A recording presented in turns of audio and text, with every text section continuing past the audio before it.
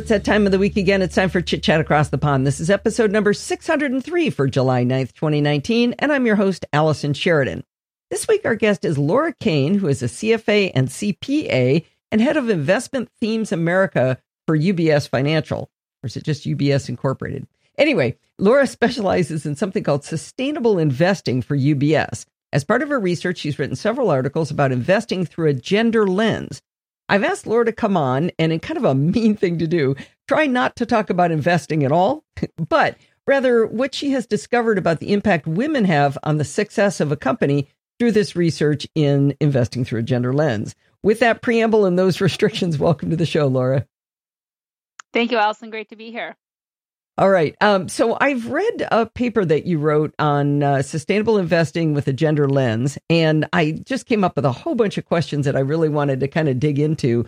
Let's start kind of back at the beginning. What led you to study investing with a gender lens?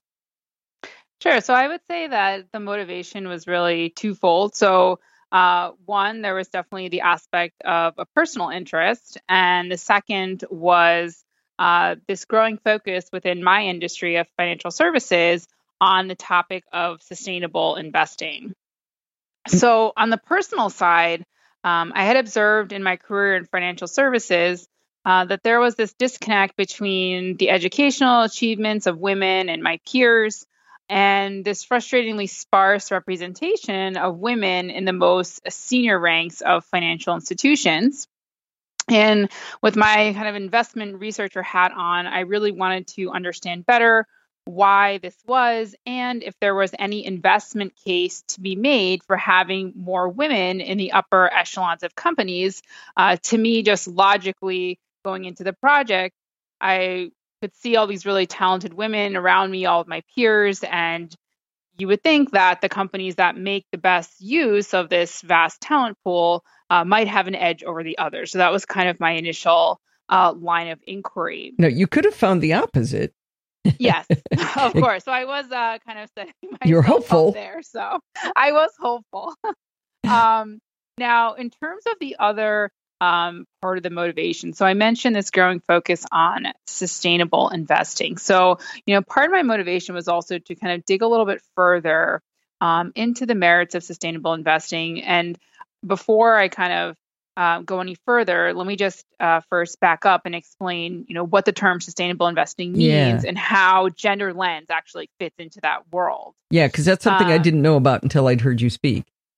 Sure. Yeah. So I'm sure many of our listeners, may not have heard this term before of sustainable investing. So essentially, sustainable investing is a quickly growing area of interest within financial services, and how it differs from traditional investment approaches is that it's taking into account what's called material non-financial information. So this means that the information that we're looking at is not necessarily contained in a company's three main financial statements, which of course are the balance sheet, income statement, and cash flow statement. So instead of looking strictly at financial metrics, a sustainable approach is much more holistic and seeks to understand the bigger picture around a company. So looking at things like, how efficiently a company uses natural resources like water and energy. So is the company wasteful? Are they very mindful of their environmental impact? There's also social concerns. So looking at the culture of a company, how a company treats its employees. Are there a lot of accidents in their factories? And then finally, understanding the oversight of a company. So what does the board of directors look like? Who sits on the board? So all of this information tends to fall under three main categories, which I've just touched on. So environmental, social, and governance criteria. So those listeners who have heard of sustainable investing, you've also likely heard the term ESG investing. So these two terms kind of fit together, and that's what ESG investing is trying to achieve. Now, getting to where gender lens fits in. So let me first say that the environmental and social criteria and their materiality to different companies really varies by sector. So for a transportation company, you might be really concerned about their emissions and their environmental impacts, whereas for a technology company, you might be much more concerned as an investor about security procedures or employee turnover. But governance is the factor, that G factor, that really is relevant, I would argue, equally across all sectors. And gender diversity fits under this governance category in a sense that we're looking at the gender diversity of a company's executive leadership and board of directors. So that's how gender diversity fits under sustainable and ESG investing. Now, as I mentioned, given that this criteria of governance and gender diversity is so broadly relevant, this was also a very good case study for me to kind of dig into a little bit more about how this non-financial data could affect the performance of a company. Because coming from the investment angle, while some people may view ESG, just about trying to have a positive social impact or something like that. For me, the focus is very much investment related in terms of understanding, does this criteria help us make better investment decisions? So it's not just, is it really nice to let women be in charge? It's yes, what is the impact they actually make on the profitability of the companies? Yes. So that was the primary focus. Yeah. Interesting. Yeah. Okay. So that was a really good brief description. I was lucky enough to hear Laura go much deeper in all of these topics. But like I said, I'm going to squeeze her into focusing into what she learned about the gender lens. So what have you learned about the percentage of women in the workplace across decades? I mean, is it going up? Is it going down? What is the overall percentage, like the pool from which companies can actually draw? Sure. So the percentage of women in the workplace has been rising over time. So today, women make up about 40%, 47% of the workforce versus just 38% in 1970. And what's interesting is that women are also taking on a greater role in terms of contributing to the overall family balance sheet. So mothers are the primary or sole earners for 40% of households with children under 18 today. That compared to just 11% in 1960. So we have seen women's participation in the workforce increase just in terms of volume, but also in terms of meaningful contribution to household finances as well. What was that number again? Mothers are primary earner for 40%, did you say? Yes, 40% of households with children under 18. Wow. Yeah. Interesting.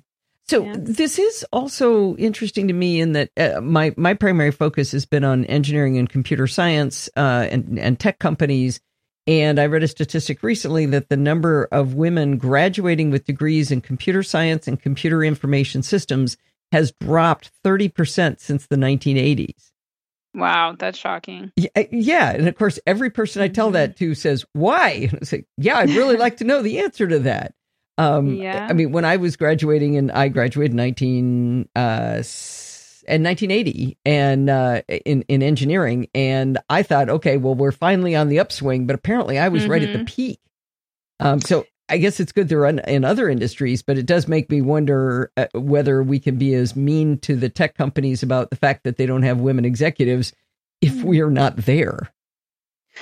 Yeah, I mean, it definitely is interesting that some of the gains that we've seen are not necessarily across the board. I mean, when you dig into specific occupations, even if you look at, for example, the law profession. So, today about, 1 in 3 lawyers are women compared to just 1 in 10 in 1974. But to your point, the share of female computer workers has actually declined since 1990. So it's interesting that where we've seen advances in some professions, we haven't seen those gains in technology and STEM professions. Is a great example. So it's not necessarily across the board in terms of where we've seen the improvement.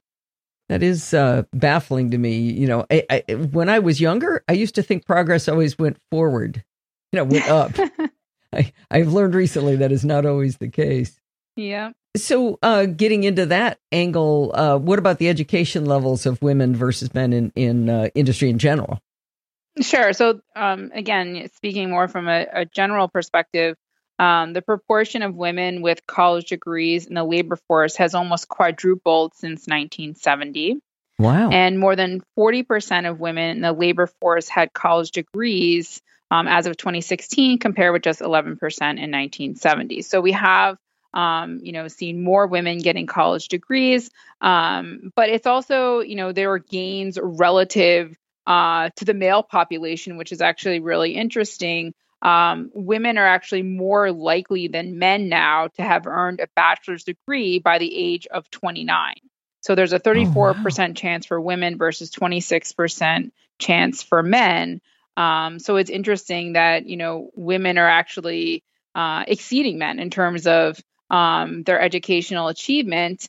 And then if you look at, toward, professional school advanced degrees, women now make up about half of students in law, medical, and graduate business programs, up from about 10% in the 1960s. So we have seen women make huge strides in terms of educational achievement. But of course, going back to your point, it hasn't necessarily been across every field of study, but just, overall numbers look very encouraging even relative to their, male counterparts of the same age. Maybe the women have said, hey, wait a minute. I think I'll go become a lawyer or a doctor. Maybe they didn't go away. They just changed profession. Which does get you back to the cultural questions too. I think I know none of this was in the research, but a lot of people that I've told this particular stat to that I keep quoting is that maybe women look at the whole bro culture of Silicon Valley and say, well, I don't want to go do that nonsense. I'm going to go over here and become a doctor or a lawyer. Yeah, I mean, I think there's definitely kind of this selection factor to all of it, right? And when we talk more later about our research findings in terms of, how gender diversity affects company performance, there's always this kind of chicken and egg question about, do women simply just choose to work at better companies, right? So, is there this kind of selection factor going on where women are looking at the culture of the company, they're looking at diversity statistics, and they're making career choices based on that? I mean, that's certainly a possible explanation, I think. I find that an interesting question. I think most people must be more circumspect than I am. At 22 years old, when I graduated with a degree, I said, hey, these guys will give me a job. I didn't know anything about, culture of companies or anything like that. I said, look, this one's close to home and they offered me this much money. Okay. And then I retired 35 years later from the same company. So, I mean, we are seeing kind of a almost generational shift. I mean, just covering the field of sustainable investing as my focus, kind of as I described, sustainable investing does have this kind of values alignment aspect to it, right? In terms of thinking about how companies impact the environment and impact society. And we are seeing a lot of that demand and growth coming from the millennial generation. So I think, the next generation is being very thoughtful, perhaps more so than ever before, about, the companies they're going to work at. And we see this, across the board in terms of even wanting to know, where their food came from. When I was growing up, I would have never asked my mom, where did this chicken come from? Or, where was this beef raised? But I think, increasingly we're seeing young people start to ask these kind of questions. So I think you bring up a great point. Yeah, that is interesting. So with such higher level of education of women versus men that you've been quoting here, do these percentages stay true as you go up into these key leadership positions? Unfortunately, the short answer is they do not. So, while we have seen a greater participation of women in the workforce, the progress of women getting into those top positions in corporate leadership and even in terms of board representation, it's been kind of stubbornly slow. Today, if we just use the S&P 500 index of some of the largest U.S. companies, we see that, board seats filled by women, it's about, 20% of board seats, around just a little over 25% of women in executive management positions, and just 5% of S&P 500 companies have a female CEO. Now, this data has been more widely available, I'd say, over the past maybe a little less than a decade. So, it's difficult to say, the progress throughout time. I mean, I would say the past, 3-4 years that I've been tracking this data, that, percentage of women on board number has hovered right around that 20% mark. And I think, given all the attention on, women's rights and gender equality and the Me Too movement in the headlines over the past couple of years, you think that the progress would just be a lot faster. But unfortunately, it has taken time, to see these numbers change at a faster pace. I mean, that being said, we are much better off than we were, in the 1970s, 1980s, or even the 90s. So we're improving. But I think when you see all the attention in the headlines, you think, the numbers must be just kind of ticking upward in a consistent fashion. And that's not necessarily the case. I think it's easy to, it's not easy. It's good to be impatient on these things, but it's also good to step back from time to time and say, so we got the vote, what was it, 100 years ago? Right. When you look at it in a more, glacial timeline, that's pretty amazing. When you look at it as, no, it should be today, that impatience is necessary. We need to keep doing that, but it's also okay to look at the other side, I think. Right. And oftentimes, you can't necessarily force a change as quickly as you would like. I mean, there's a lot of debate around, whether to have quotas in terms of, number of women that must be on board seats and all these types of things. And, you also have to kind of strike this balance in terms of, having a perception that, these women are in these seats because they belong there. So I think when you start to force things forward, you don't always have, that widespread support. So, I mean, there's a lot of debate around that issue. I mean, that would certainly force progress more quickly. But there really are two sides to that debate. So I would just kind of throw that out there in terms of thinking about, how quickly you can push the needle. And like you said, sometimes it just takes time to get to where you want to be. I also am a believer, and I know this isn't anything to do with your research, but that some of this is something about the way we're raised or possibly the way our brains are wired, that women don't always have the brazen and absolute belief in themselves that they should be in charge. I met two astronomers on this recent trip to Chile. And it was a man and a woman, and they were one was a radio astronomer and one was an optical astronomer. And we were just badgering him with all these questions about the origins of the universe and everything. And they knew a lot, but both of them were very comfortable with saying, I don't know. And I said, You know what I love to see is somebody this brilliant as you guys willing to say, I don't know. The man simply smiled when I said that. You know what the woman said? Oh, I'm not that smart. Okay. And I was just like, oh no. Sweetie, come on. You're an freaking physicist. How could you say you're not that smart? And it was like this whole problem in a nutshell right there. If you go into work every day thinking you're not that smart, you're probably not going to be on the board of directors or president of the company or the CEO, Yeah, I mean, there's definitely, I think that phenomenon has kind of been referred to as this gender confidence gap. And you'll have to forgive me because I don't remember the exact kind of percentages here, but there was a really interesting study I remember reading about that looked at males and females applying to jobs. And, let's say a male would apply to a job if he only had some proportion of the listed qualification, whereas females would need to have I forget if it was 100% 90%. Or something close to before they would even apply. So that was just a really interesting study that kind of showed this confidence gap that you're speaking to in terms of, kind of just going for it, right? I met a guy early in my career who told me that he saw an ad for a hydraulics engineer, and he was not a hydraulics engineer, and he applied anyway. And he just said, I figured I could figure it out. He had none of the qualifications. I think he was an engineer, but he knew nothing they said he had to know. Did he already know? And he's like, okay, I can probably do that. So there you go. Case in point. Exactly.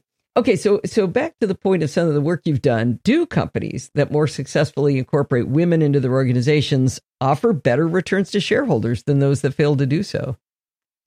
We believe so. And a lot of it goes back to what I said earlier about companies that are tapping into this, vast educated pool of talented women in our view, stand to have a competitive edge over their peers. So, in the research that we did, we looked at kind of two angles. We looked at the profitability of companies that were more gender diverse, and we also looked at their stock price performance over a 6-year period. So essentially what we did, we looked at companies that had, 3 or more women on the board, or at least 30% of their executive leadership team was made up of women. And we compared the stock price performance over a 6-year period to see whether this subset of companies outperformed. And we found that they did. And we also found that the more gender diverse companies tended to be more profitable over a 5-year period than the less gender diverse companies. Now, that being said, a few limitations to the work that we did.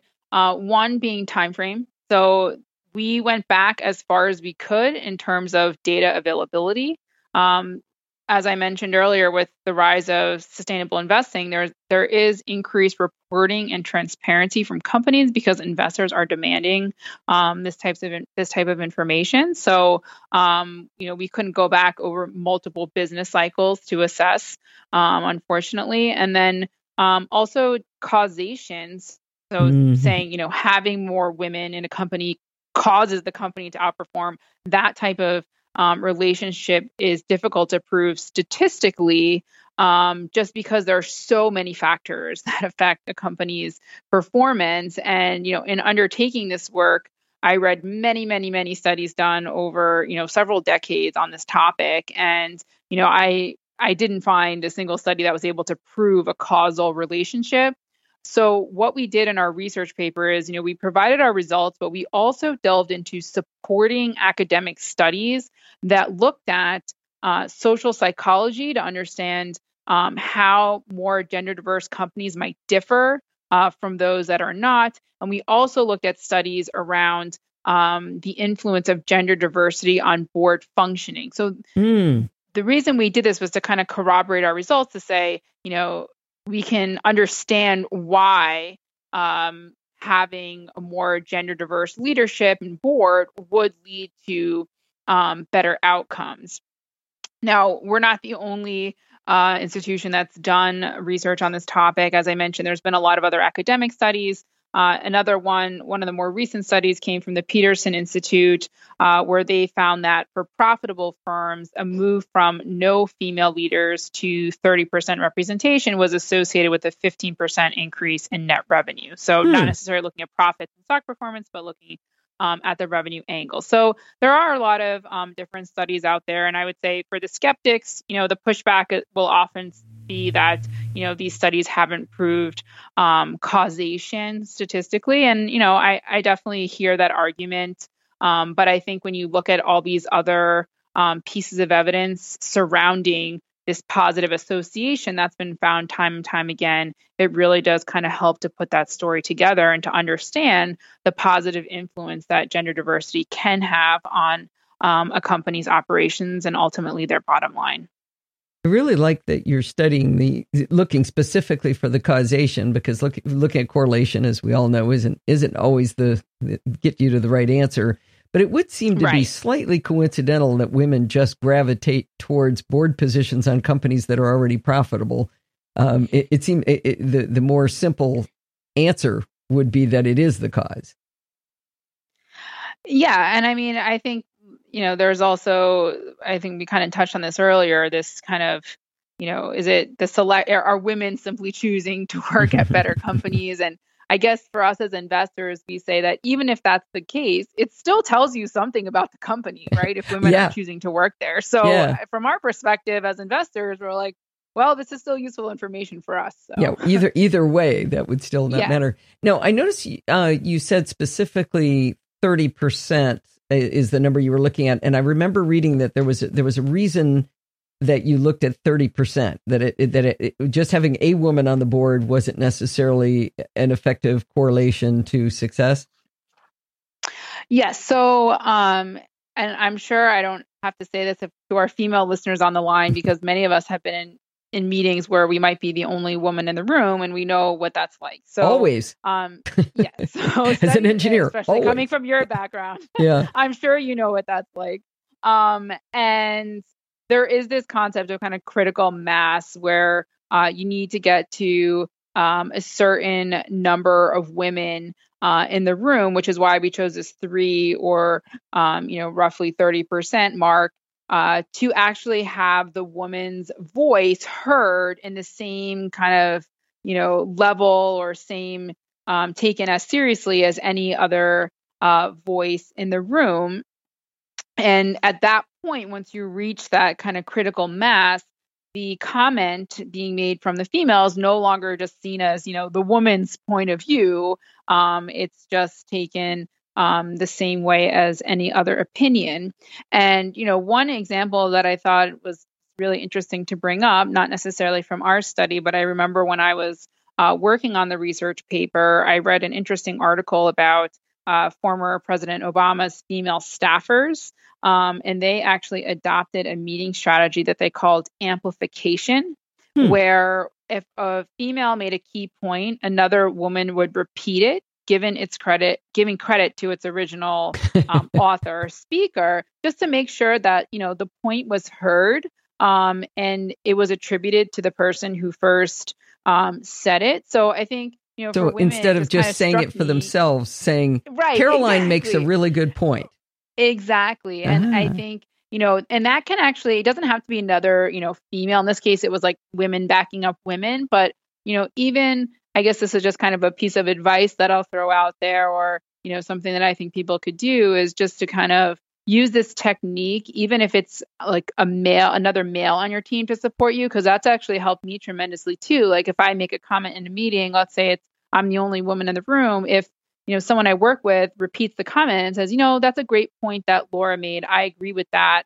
That actually helps a lot to get focus on the comment. Otherwise, sometimes you say a comment and then it either gets lost or someone else repeats it, a little while later and they get the credit for it. So I thought that technique was really interesting and kind of fit with the research that I had seen. I also use that as a technique to help someone I'm having a conversation with be able to hear me. Yes. if I and I don't fake it. If you say something that I do think is really smart, I'll say, hey, Laura, that's a really good point. When you said blah, blah, blah, that is something I really resonate to. And now your mind is just open to hearing what I have to say. But exactly. And again, I never, ever say it if it isn't true. I'm not going to be full of anything. I'm going to only do it if it's true. But that is a good point. I mean, and women can do it for men too. Exactly. Yep. It can go both ways. So I just thought I remember that story came out in the news right around the same time I was writing the report. So it always kind of stuck with me as a technique to kind of help women get to that, critical mass level, even if they don't necessarily have the bodies in the room. Yeah. So is there anything in particular you think is caused as a dynamic that changes in a group if they are more diverse?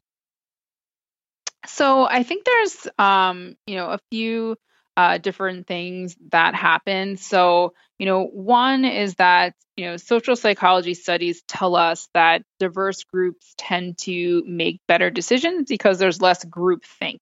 When you have a lot of similar people in the room, I think it's been found that, individuals will prioritize being liked over coming up with the right answer or solution. And that groupthink tends to override rational decision making. So I think diversity can definitely help to, bring new perspectives to the table and come to, better, more well thought out outcomes. And you could say that for, other types of diversity as well. It doesn't necessarily have to just be gender diversity.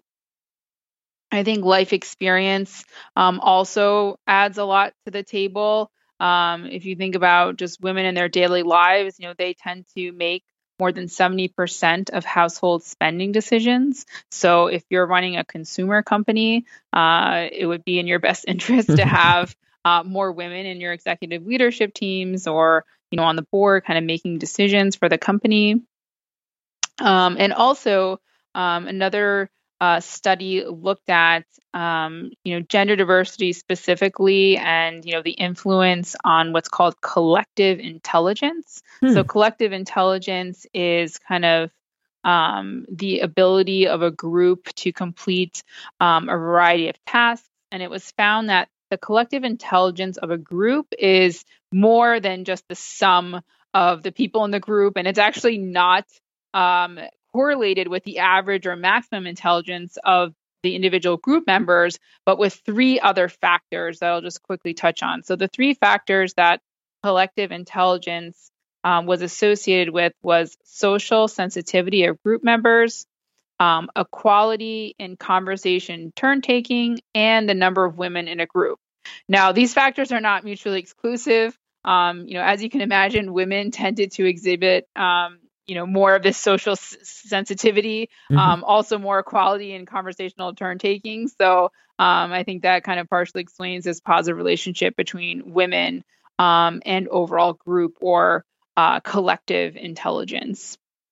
Oh, that's really, really interesting. I back you up on something that you said about making better decisions.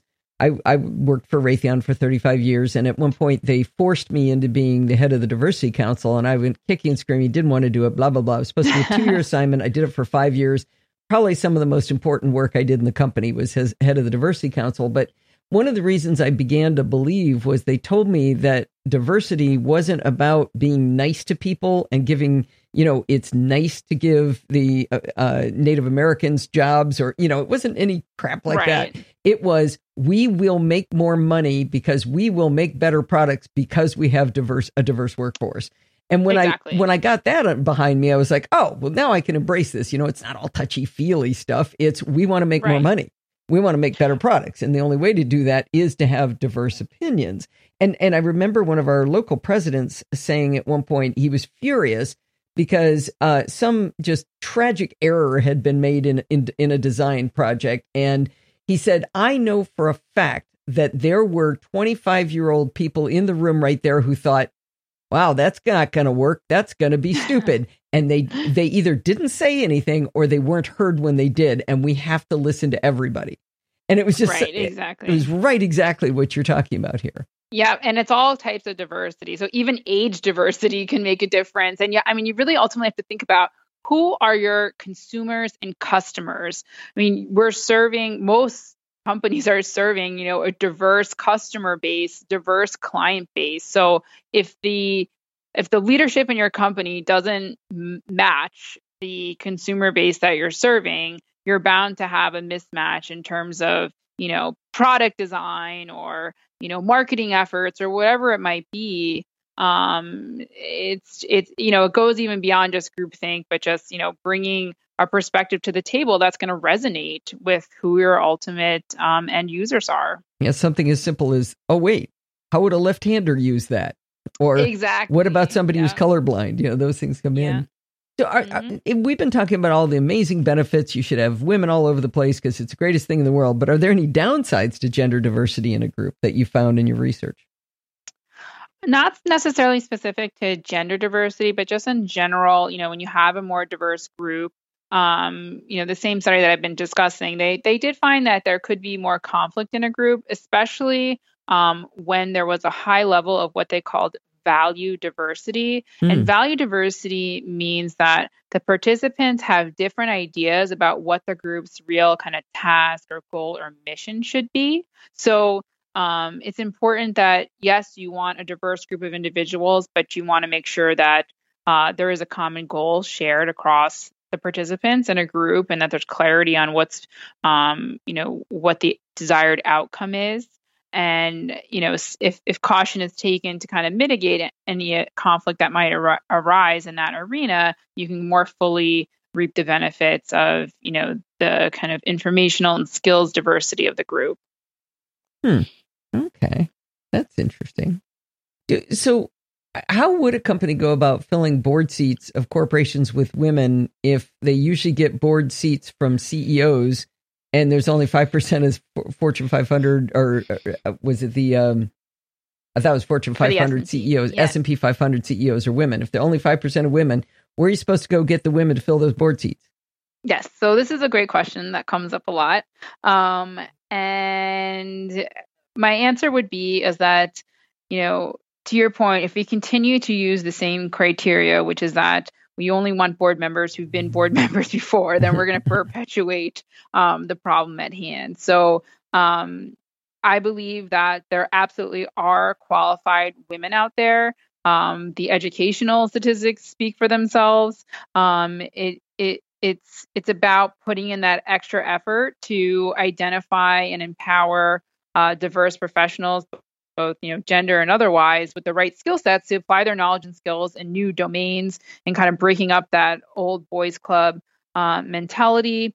And actually, I would argue that the bar is, since it's kind of been set higher for women, some studies have been done that compared male directors and female directors and found that female board directors actually tend to have more university degrees. They're more likely to hold advanced degrees. They're more likely to have strength in marketing and sales and to come from international and non-business backgrounds. So, they bring a different skill set to the table and are often very highly educated. So there's definitely, benefits to be had to having, female board directors. And a lot of them have had to kind of, like I said, pass over a higher bar. So it's identifying those women that have those right skills, even if they haven't been a board member before, and bringing them into a new type of position where their skills can be fully utilized. Is there any research that identifies different expertise fields of knowledge of women versus men? There was actually a really interesting study done just back in 2015. And what they did, the researchers looked at 16 critical skill sets that you would expect or you would like to see on a corporate board. And what they found is of the 16, about 6 of those critical skill sets were more prevalent or more dominant in women versus men.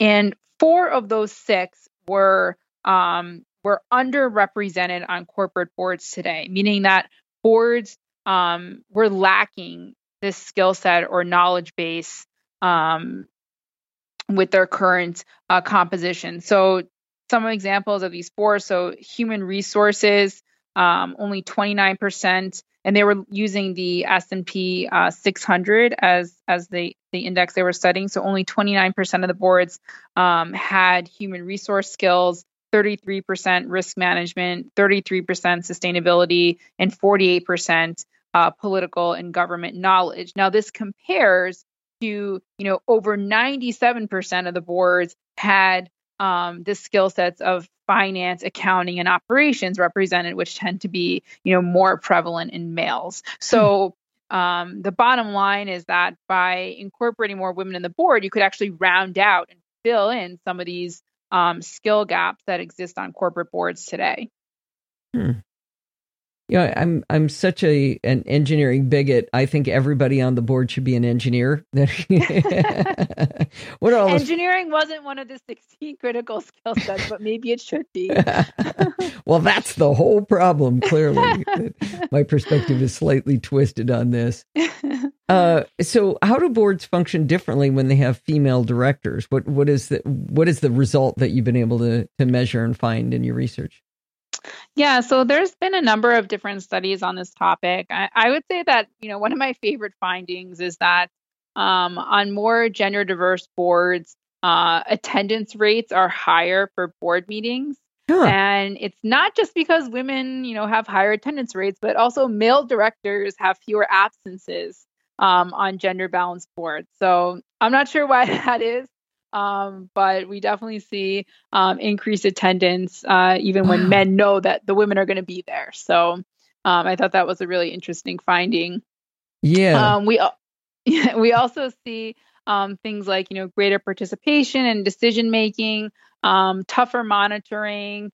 There's also been studies that found that, gender balanced board had fewer cases of bribery, corruption, and fraud, fewer lawsuits overall. So there does tend to be this relationship between, gender diversity and kind of tougher, more stringent monitoring, kind of better board functioning. So I think, these stories to me, as I mentioned earlier, really kind of corroborate and kind of, add credibility to the overall results that we found in terms of, more gender diverse companies outperforming or being more profitable. Because these results, you can kind of draw that direct line between diversity and some of these outcomes. So I think that really helps to kind of solidify the story to me. Yeah, and like you say, it doesn't actually matter whether it's the cause; it is true, right? And so that does matter. Because I don't have to back anything up I say with research. My first thought was, well, maybe the men feel like mom is watching. It's like my mom will be disappointed in me. The women are watching me. They know I can't get away with this because they're watching. But maybe, like I said, I don't have to back anything up with research. Well, Laura, this has been really, really interesting. I enjoyed reading the research that you've done, and you've been able to elaborate on a lot of these conclusions and maybe questions for the future. Like you said, I think the research needs to continue over time to get more life cycles, financial life cycles through, correct? Yep. And I think we're going to, continue as sustainable investing kind of grows in popularity. We're going to see more and more kind of pressure on companies to report more data. So I think the transparency is increasing. So we'll have, even more insight into, not just statistics like number of women on the board or number of women in management, but more information around policies and culture that supports women. That data is more difficult to come by still. So I think we're just going to increasingly have more information about companies to make more informed investment decision. And to me, that's really the heart of sustainable investing, both gender lens and the broader set of opportunities is being able to use or have more information at our disposal to better understand a company more holistically, going beyond the financial information to really make better long-term investments. Wow. That's very cool. Well, I want to thank you for coming on the show, and we'll have a link to your research paper that we've been referring to for the future. And I really appreciate you coming on and joining the show. Great. Thanks so much for having me. I hope you enjoyed this episode of Chit Chat Across the Pond. Did you notice there weren't any ads in the show? That's because this show is not ad supported. It's supported by you. If you learned something, or maybe you were just entertained, consider contributing to the Podfeet podcast. You can do that by going over to podfeet.com and look for the big red button that says support the show. When you click that button, you're going to find different ways to contribute. If you like to do a one-time donation, you can click the PayPal button. If you want to make a recurring contribution, click the weekly Patreon button. Or another way to contribute is to record a listener contribution. It's a great way to help the NosillaCastaways learn from you. If you want to contact me for any reason, you can email me at allison@podfeet.com, and you can follow me on Twitter at Podfeet. Maybe you want to talk to other NosillaCastaways. There's two great places to do that. You can do that in our Slack group at podfeet.com/Slack, or you can join our Facebook group at podfeet.com/Facebook. Thanks for listening, and stay subscribed.